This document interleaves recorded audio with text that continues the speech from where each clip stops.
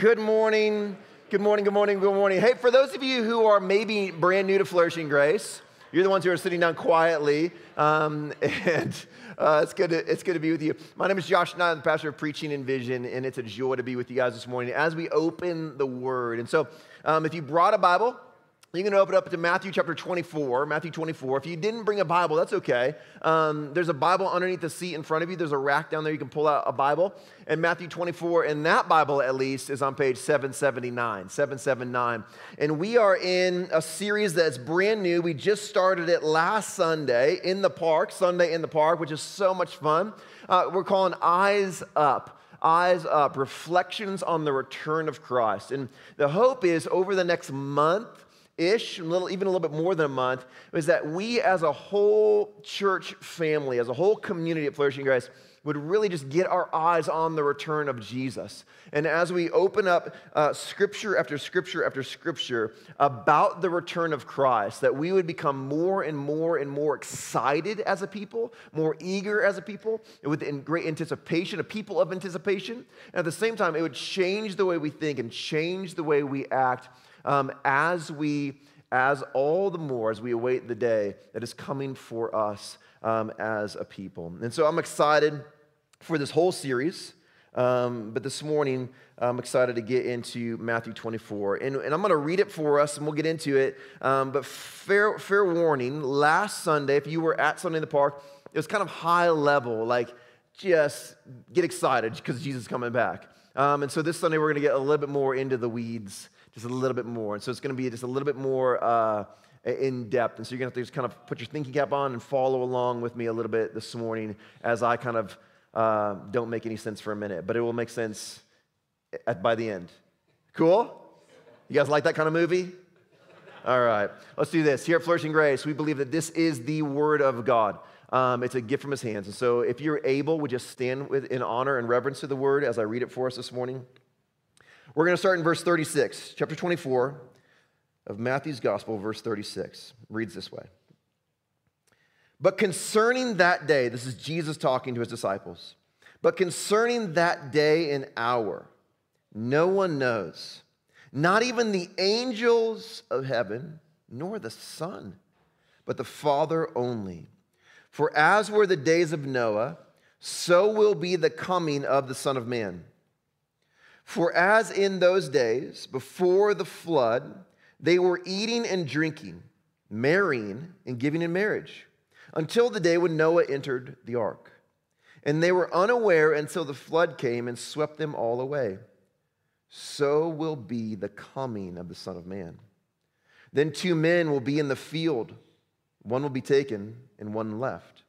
2 women will be grinding at the mill, one will be taken and one left. Therefore, stay awake, for you do not know on what day your Lord is coming. But know this, that if the master of the house had known in what part of the night the thief was coming, he would have stayed awake and would not have let his house be broken into. Therefore, you must be ready, for the Son of Man is coming at an hour you do not expect. Who then is the faithful and wise servant, whom the master has set over his house, to give them their food at the proper time? Blessed is the servant whom the master will find so doing when he comes. Truly I say to you, he will set him over all his possessions. But if that wicked servant says to himself, my master is delayed, and begins to beat his fellow servants, and eats and drinks with drunkards, the master of that servant will come on a day when he does not expect him, and at an hour he does not know, and will cut him to pieces and put him with the hypocrites. In that place there will be weeping and gnashing of teeth. This is the word of the Lord. You guys can have a seat, and I'm just going to pray for us one more time. Jesus, this is your word. These are your words that are spoken to your disciples. And I know that these words carry deep significance and meaning and power for even us today. That those who could say, man, I want to follow you. I want to be your disciple today. I want to apprentice after you. I want to model my life after you. And so, man, would you press them into our hearts? I ask that your Spirit would fill every single square inch of our souls right now and stir us awake to your coming, that we would know the Master is coming back. And so as we open this word and as we look at it together and study it together and reflect on your return, I pray that it would not be me and my words, but that you would speak to us this morning. That anything that is of me, anything that is of Josh would just fall on deaf ears. It would go in one ear and out the other. But anything that is of you, anything that you have for us this morning as we open your word would press deep into us, would stir us and awaken us. That we would live as people awake to your return. I pray these things in your sweet name. In the name of Jesus, amen. Amen. Friends, I have a question for you as we begin. And this, just so we know, just so we're clear, this is a judgment-free zone, right? Judgment-free, all right? This is Flourishing Grace Church. You can't have more grace than that. It's like flourishing, okay? So judgment-free, all right? Here's the question. How many of you in the room have seen every single movie in the Marvel canon of movies, like all thing, all the Avenger movies and all of it? Okay, a good, decent number of you. How many of you would say, man, I've seen half or more? Half or more. Wow, a lot of you, okay? How many of you would say, man, I've never seen a single Marvel movie ever? Anybody? Okay. This is going to be meaningless for you. All right, so here's all you need to know, right? When Disney gets their hooks in something, they just crank out the dollar bills. That's just what they do. And that's what they did with Marvel, right? I don't remember how many years ago it was, but like way back when, right, there was like the first Iron Man movie. I think you guys, all the nerds in the room can correct me. Sorry, judgment-free zone. Judgment-free zone. You guys can correct me if this is wrong, but Iron Man was like the first original, like one in this canon of movies. And the first Iron Man was like this mind-blowing, like this is it. Like this is an amazing movie, right? Iron Man is on the stage. Like you get to watch Tony Stark like build the original Iron Man suit in order to get out of some crazy terrorist cave or whatever. You guys remember this? Are we tracking? Right? And you think that's it? And then there's another Iron Man and another Iron Man. And then they start introducing the other Avenger characters to the story. You meet Hulk and you get to engage with Captain America and Thor. And I know all these things are like, man, you are a nerd, but trust me, like I'm going to get emails this week because you're like, that's not the right order. Save it. All right. I said this is a judgment-free zone, but if you email me, I will judge you. No, like you get to meet Doctor Strange and all the Guardians of the Galaxy, and it's all leading up to a bigger story. You realize as time goes on and as years go on and as Disney collects their billions of dollars off of this, right, you realize they're not telling just the story of Iron Man. They're telling this grand narrative, all leading up to Thanos. Right, Thanos, the climax of the entire arc of the story is Thanos snapping his fingers with the Infinity Stones and wiping out half of the galaxy. Right, that's the climax of the story. But you know it can't end there. It can't end. Spider-Man can't die. Right, there's got to be something more. And so it moves into the end game. The end game. This idea of like this is not the end. There's more to the story. This is what literary folks call the denouement, right? It's a French term, and it means kind of the unraveling of the end. It's like in a mystery novel, like the climax is when you realize who the murderer is. But the denouement is like when all the clues come together and the murderer is apprehended and the investigator kind of reveals how they solved the crime. And it's like the satisfying part of the story, the part where everything kind of fits together at the end. And like this is an incredible piece. That's the piece that everybody like loves when it all comes together at the end. And you realize, oh my goodness, like remember when Doctor Strange was like sitting there and his head was bobbing like really, really fast and he figured out there's one way this is all going to go down. That's the denouement when you realize, oh, this is the one way that it's all going to come together at the end of the story. Now, the reason why we had to step into Nerdville for a minute, judgment-free. The reason why we had to go there for a minute is this. I believe that as we unpack Scripture and we begin to look at it from beginning to its end, what we see is not just one great story, But all of these unbelievable stories that are woven together. So you have the great stories of the Old Testament, right? Noah could be like the story, right? It has this unbelievable climax and this unbelievable resolution. It's an incredible story, right? You have David and Goliath, right? David steps onto a field, which is a little slingshot, against a full-grown man in armor, a battle-hardened, trained soldier ready to kill him, and David kills him, right? Daniel in the lion's den, right? Like it can't, like that's an unbelievable story in itself. Or Moses growing up from a baby all the way up to the man who steps into the room with Pharaoh and says, enough. Like it can't, like the climax of the sea parting and the Egyptians being completely crushed, right? That's a story in itself.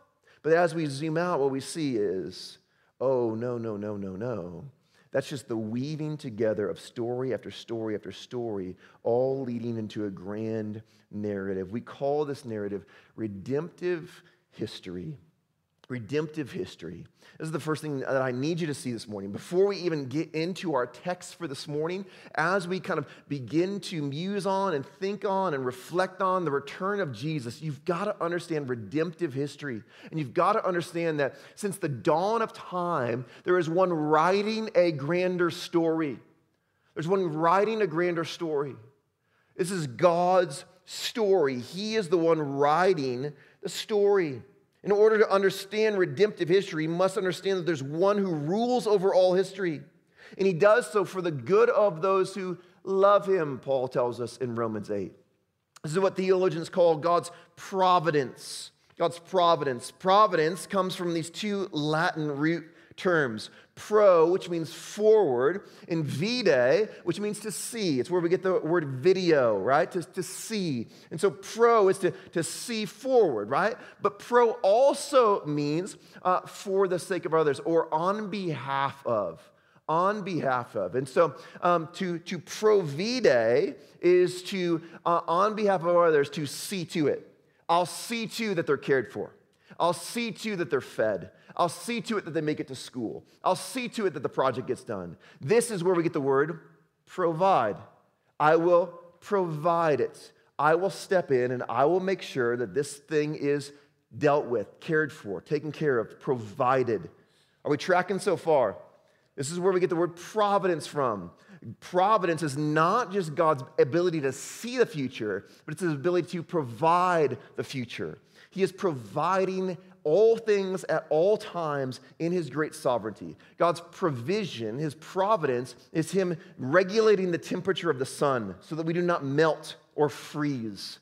It is his setting the earth on its proper axis and spinning it at the right speed so that we don't get crushed by gravity or float away into space.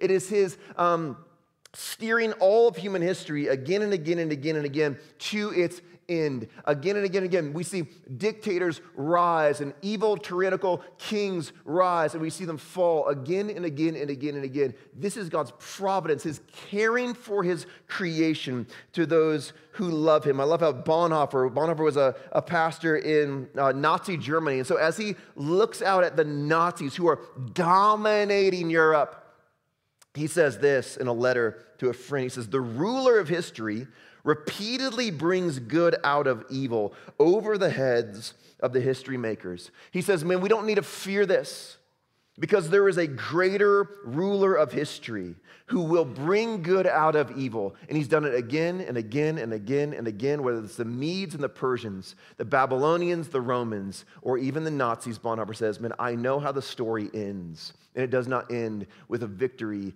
of evil. It ends with a victory of God Almighty. And so we know that God is writing a grander narrative and that he is in control of all of human history. Jesus says it this way in Matthew 10:29. He says, are not two sparrows sold for a penny? Cheap, worthless. And yet not one of them will fall to the ground apart from your Father. But even the hairs on your head are all numbered. Fear not, therefore. You are more value than many sparrows. Man, God is caring for all things at all times. And Jesus says, man, you are of more value than many sparrows. God is steering history according to his will, and he's steering it for the good of those who love him. In order to illustrate this further, I drew you all a picture this week. Nobody's excited about that? I mean, when my kids draw me a picture, I get excited. It's on the fridge at home, or I got something in my office. Here's my unbelievable artwork. You all are welcome for that. So we have down there we have creation, and then all the way down on this side we have new creation, right? The new heavens and the new earth. And we see all of these lines representing these huge moments of history, rise and fall of empires, incredible stories, movements of God again and again and again. And everything hinges on the climax of human history. The climax of human history is Christ, his death and his resurrection, his coming, his first coming. Everything shifts. Everything hinges on that. Before that, you have the old, and after that, you have the new. Before that, you have BC, and after that, you have AD. All of our time frame hinges on that moment. And before that, what we see in all of those great movements is humanity's need for a greater Savior. Right? David and Goliath teaches us that there is a greater enemy than Goliath. There's a greater enemy than the flood of Noah. There's a greater threat than the lions in the lion's den. Sin and the devil have captivated all of humanity and are going to crush it and murder it. We need a greater Savior. And so David defeating the Goliath points us to a greater Savior. Noah and his ark points us to a greater ark. We need a greater Savior who can save all of humanity. It's all marching towards the cross of Christ. But we know the story can't end there. It can't end with just the hero coming and dying and raising from the grave. There's got to be more to the story than that. It can't just be Thanos snapping his fingers and Spider-Man dies. There's more to it than that. And so we live in this side of history. Humanity's need for a new home. We know there's got to be more. Jesus didn't come and just die and raise from the grave to never come back. We live in this place where we get glimpses of the new heaven and the new earth as the church is obedient to Christ, formed in his image, and walks with the Spirit. We get to see it again and again and again and again. And so where is God steering all of human history? He's steering it to its end. There is an end to the story. That's what you have to understand this morning. That's what you need to know. And he's been steering it to its end from day one. There's always been an end to the story. There's always been something that comes after the climax of the story. There's always been a resolution. There's always been a denouement. Now, Jesus, in our text this morning, in the very first verse that we read, in verse 36, you can put that away. Nobody wants to look at that anymore. Maybe we'll bring it back out later. But concerning that day and hour, no one knows. Jesus says nobody knows the day or the hour. Right? And not even the angels of heaven, not even the Son, only the Father knows the day or the hour. But then he goes on to do two things. First, we're going to look at this in a minute. He describes what the day and hour looks like. And then he gives these two parables. And in one of them is this image of a thief coming in the middle of the night. And here's what he says. This is in we're skipping down to verse 43 if you're following along. But know this, he says, that if the master of the house had known in what part of the night the thief was coming, he would have stayed awake and would have not let his house be broken into. Therefore, you also must be ready, for the Son of Man is coming at an hour you don't expect. Did you catch it? It's subtle, but it's fascinating. If the master of the house would have known, not that a thief is coming, if he would have known that his house has been broken into, no. What part of the night he would have stayed awake. And then we're commanded to stay awake. I believe that Jesus is saying, it's very clear. Don't mishear me. No one knows the day or the hour, but we know that he's coming, and we know what part of the night. We don't know the day or the hour, but we know that he's coming, and we know what part of the night. And so we are commanded to stay awake. What part of the night? Sorry, Rachel, can you throw that picture back up? I know everybody just wants to see it one more time. One more time. Here's the question. Where are we in that timeline? Where are we in that timeline? Are we awaiting the climax of human history? No. We're 2,000 years removed from it. Are we closer to the beginning or are we closer to the end? Man, I'm pretty sure my fourth grader could answer this question, friends. Yeah, we're closer to the end. Closer to the end. I want to make the case that we are living in the denouement. We know when Jesus comes back. He comes back at the end. Yeah, we don't know the exact day. We don't know the exact hour, but we know when he's coming back. He's coming back at the end of the story. Are we closer to the beginning or the end? We're closer to the end. We are living in the denouement. We're living in a time where we can look back over all of human history and we can actually see God's plan unfolding through time all the way up into the cross. And now we can see from the cross to the next kind of great moment of all of human history, the return of Christ. And we can say, oh my goodness, we are living in the end. It is the end game. It's coming. If Christ's death and resurrection is the climax of human history, this means that we are living close to the end of the story, the end game, the denouement. As we begin to unpack the return of Christ, we are diving into the study of what theologians call eschatology. Eschatology. Can you guys say eschatology? Just want to make sure you're with me because I know I've been steering this all over the place. Don't worry, we're settling back into the text. Eschatology is simply the study of the end. It's a study of the end, and it would appear that we're living towards the end of the story.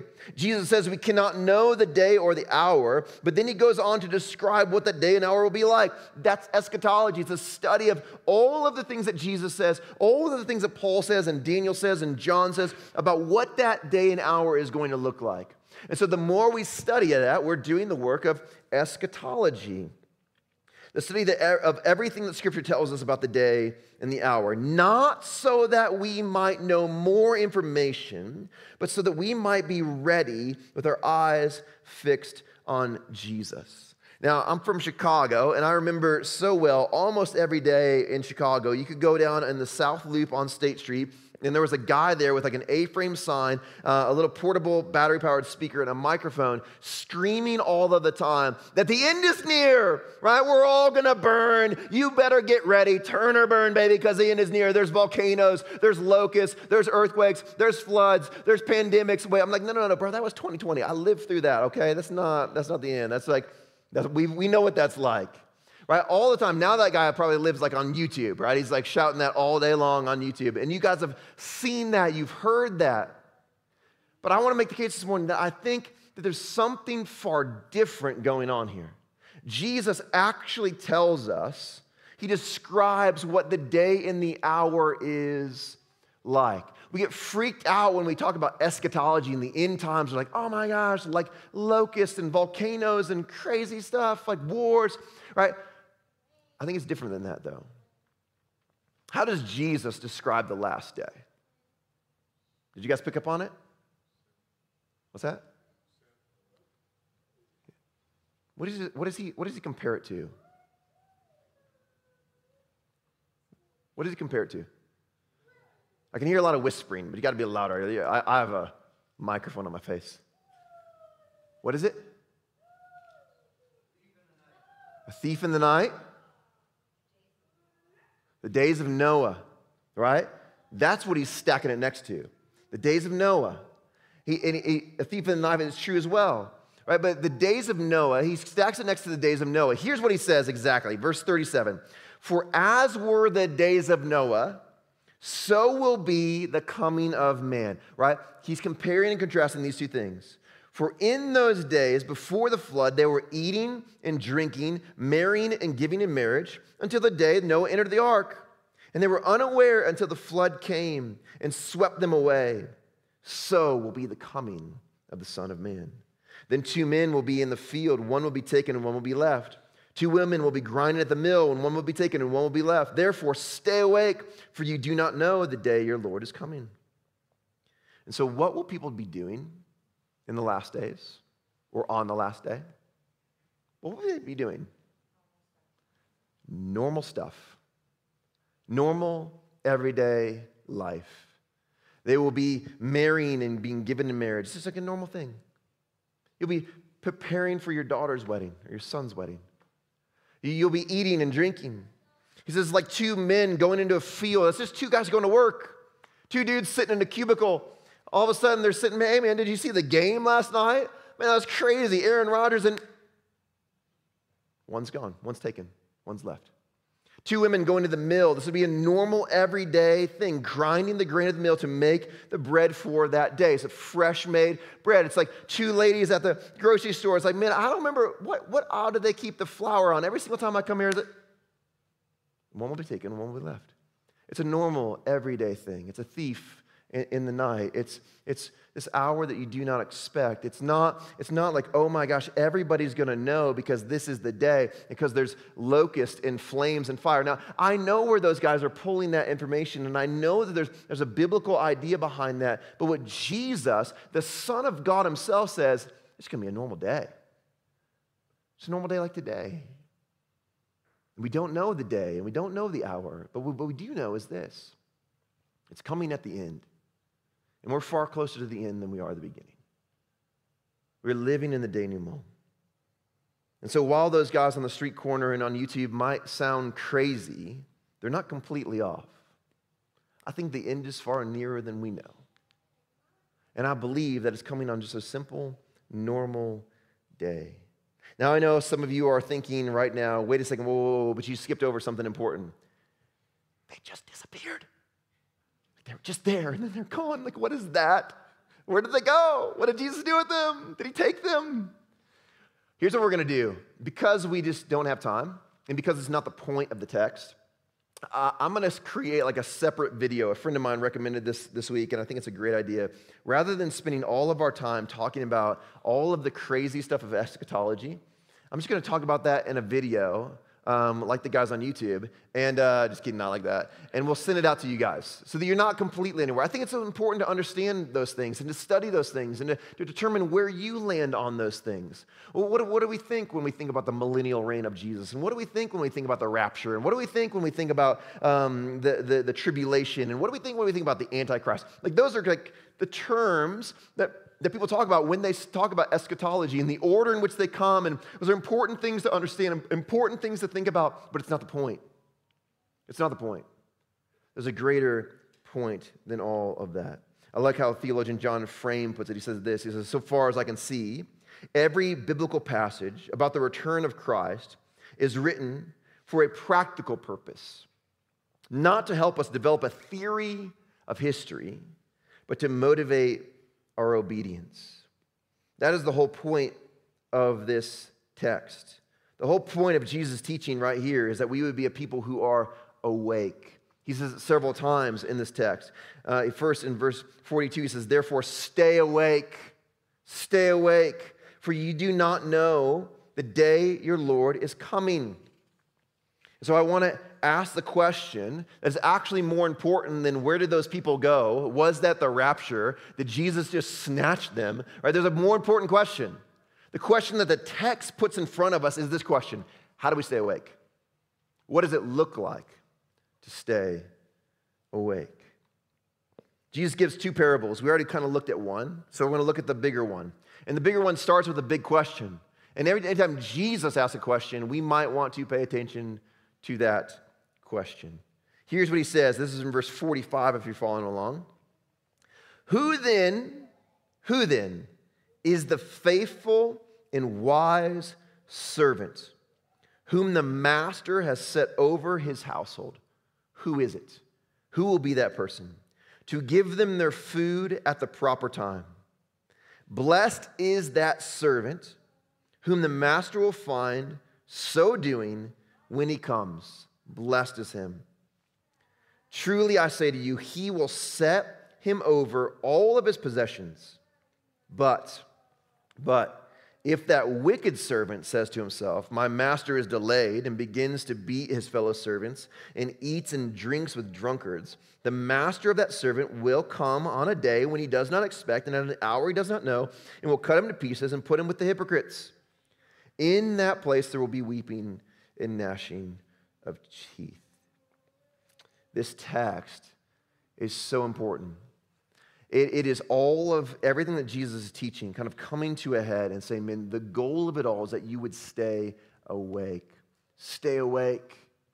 And there is a joy for those who stay awake. That the master is going to put him over everything. We will rule together with Christ forever and ever and ever. We will be as sons and daughters of the Most High, a kingdom of priests. But for those who are asleep to this, there are consequences attached. We're going to talk more about that in a few weeks. But there are consequences attached to those who fall asleep. But for those who stay awake, there's joy. Jesus is coming. And the quality that he is looking for in you when he returns, is it a deep knowledge of an eschatological timeline? No. Rather, it's the managing of his household, the giving of food at a proper time. In other words, it's the caring for others, taking care of one another. It's how you treat one another. That is what Jesus is looking for. How are you stewarding that which I have entrusted to you?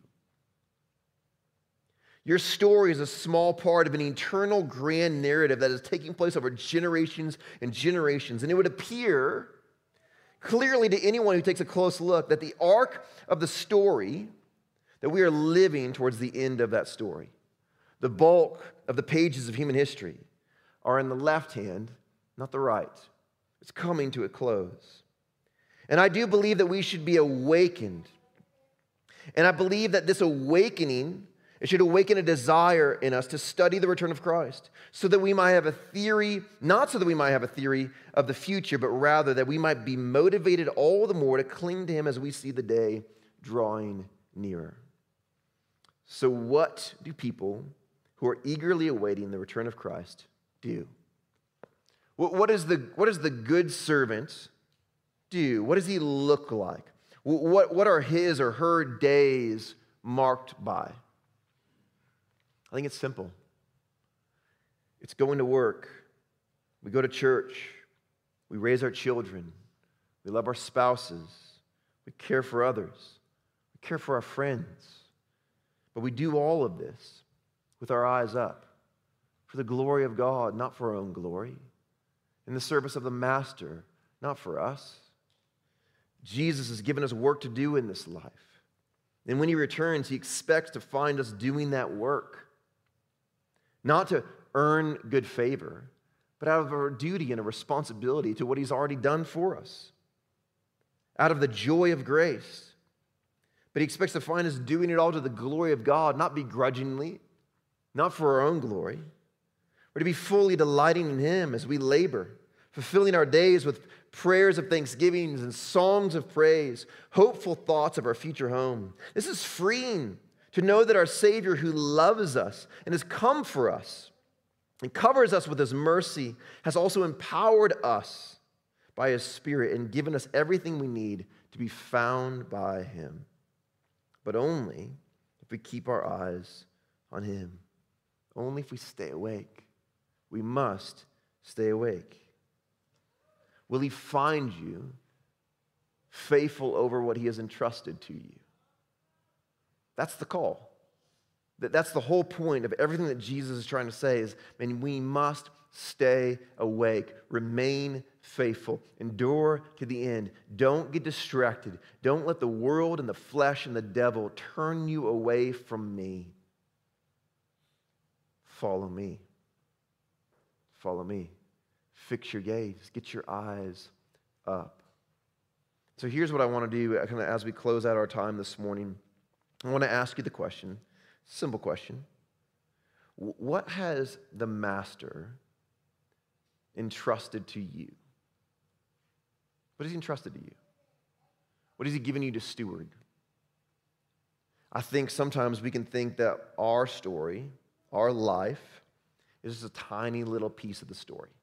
insignificant, trivial, meaningless. And yet, I don't think that David knew when he fought Goliath that his story, that this moment of his life was going to be a part of this grander narrative that would point the entire world to their need for a Savior. I don't think he was thinking that. I think he was just thinking, man, I'm gonna kill this guy. For the sake of my people and for the sake of my God, I'm gonna sacrifice myself. I'm gonna be faithful in this one moment of my life.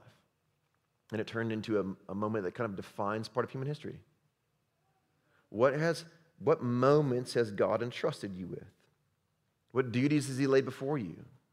Are you a husband? Are you a wife? He's entrusted you with that. He's entrusted you with the care of your spouse, to lead them, to guide them, to serve them, to point them to him. Are you a mom? Are you a dad? Are you a friend? Are you a coworker? He's entrusted you with those things. Has he blessed you? Do you have possessions, things that he has entrusted you with? He's given over to you. How will the master find you stewarding the things that he has given you when he returns? Will it be for the sake of others? Will it be a selfless life, managed well for the sake of others? Or will it be selfish, managed for yourself?